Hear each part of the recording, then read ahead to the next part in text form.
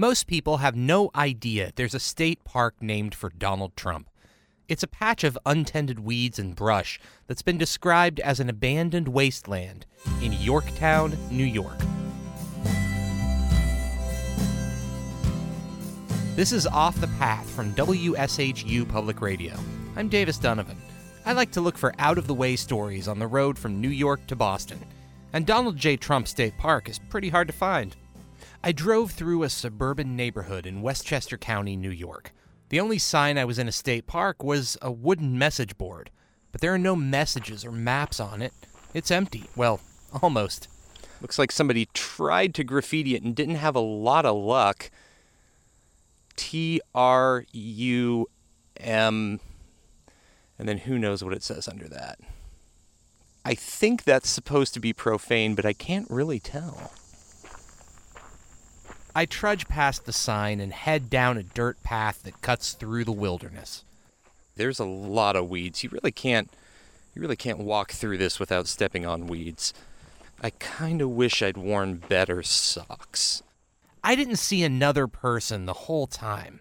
Donald J. Trump State Park doesn't have much by way of views or activities, and this place doesn't attract a lot of visitors, despite its location less than an hour from New York City. I've had a lot of people try to find the place and can't even find it. That's New York State Assemblywoman Sandy Galiff. The park is in her district, and she's been here all of once for the groundbreaking in 2006, when Donald Trump and then Governor George Pataki and lots of other dignitaries hiked up to the land's only vista to praise the state's newest park. I can't remember, it was so long ago, what I was able to see from there, but we were on top of a hill in that area looking down at all the wild nature. And that was my only time I ever met Donald Trump and his family, standing on top of the hill, accepting the land from him. Trump gave the park to the state after local zoning laws wouldn't let him build a golf course on the land. Pataki congratulated him on his commitment to preserve natural resources. And then Trump used the park as a $100 million tax write-off. The upkeep on the park pretty much came to a halt when the state hit a budget crunch in 2010. In a lot of instances, when a family donates something, they put some money into it to get it up and running or do some maintenance on it. I guess there was just no commitment that way, and so it just kind of sits idle as a kind of a wild park. Trump threatened to sue the state to get it back, but his threats went nowhere. The park hasn't attracted many new visitors since its namesake became president. But it's not the land that bothers Assemblywoman Sandy Galiff.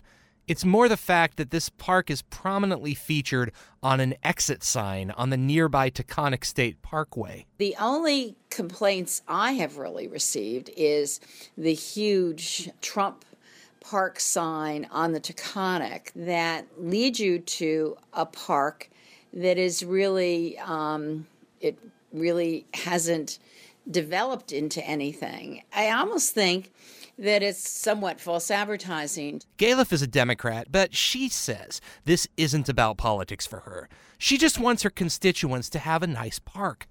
And it would take government money, taxpayer money, and a bigger budget for the state park system to make the park a real draw for hikers. The other way it could get attention is if President Trump would put some money into it for some maintenance and to really have a park with his name on it that is special, instead of a park with his name on it that doesn't look very good. And some Democratic lawmakers in New York City want the name off entirely.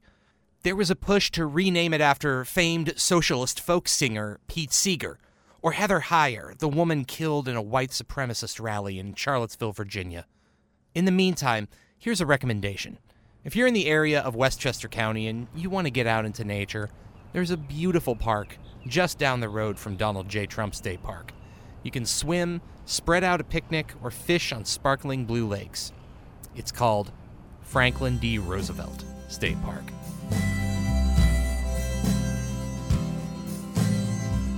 This is Off the Path from WSHU Public Radio. I'm Davis Donovan. Still out there and still looking for those out-of-the-way stories from New York to Boston.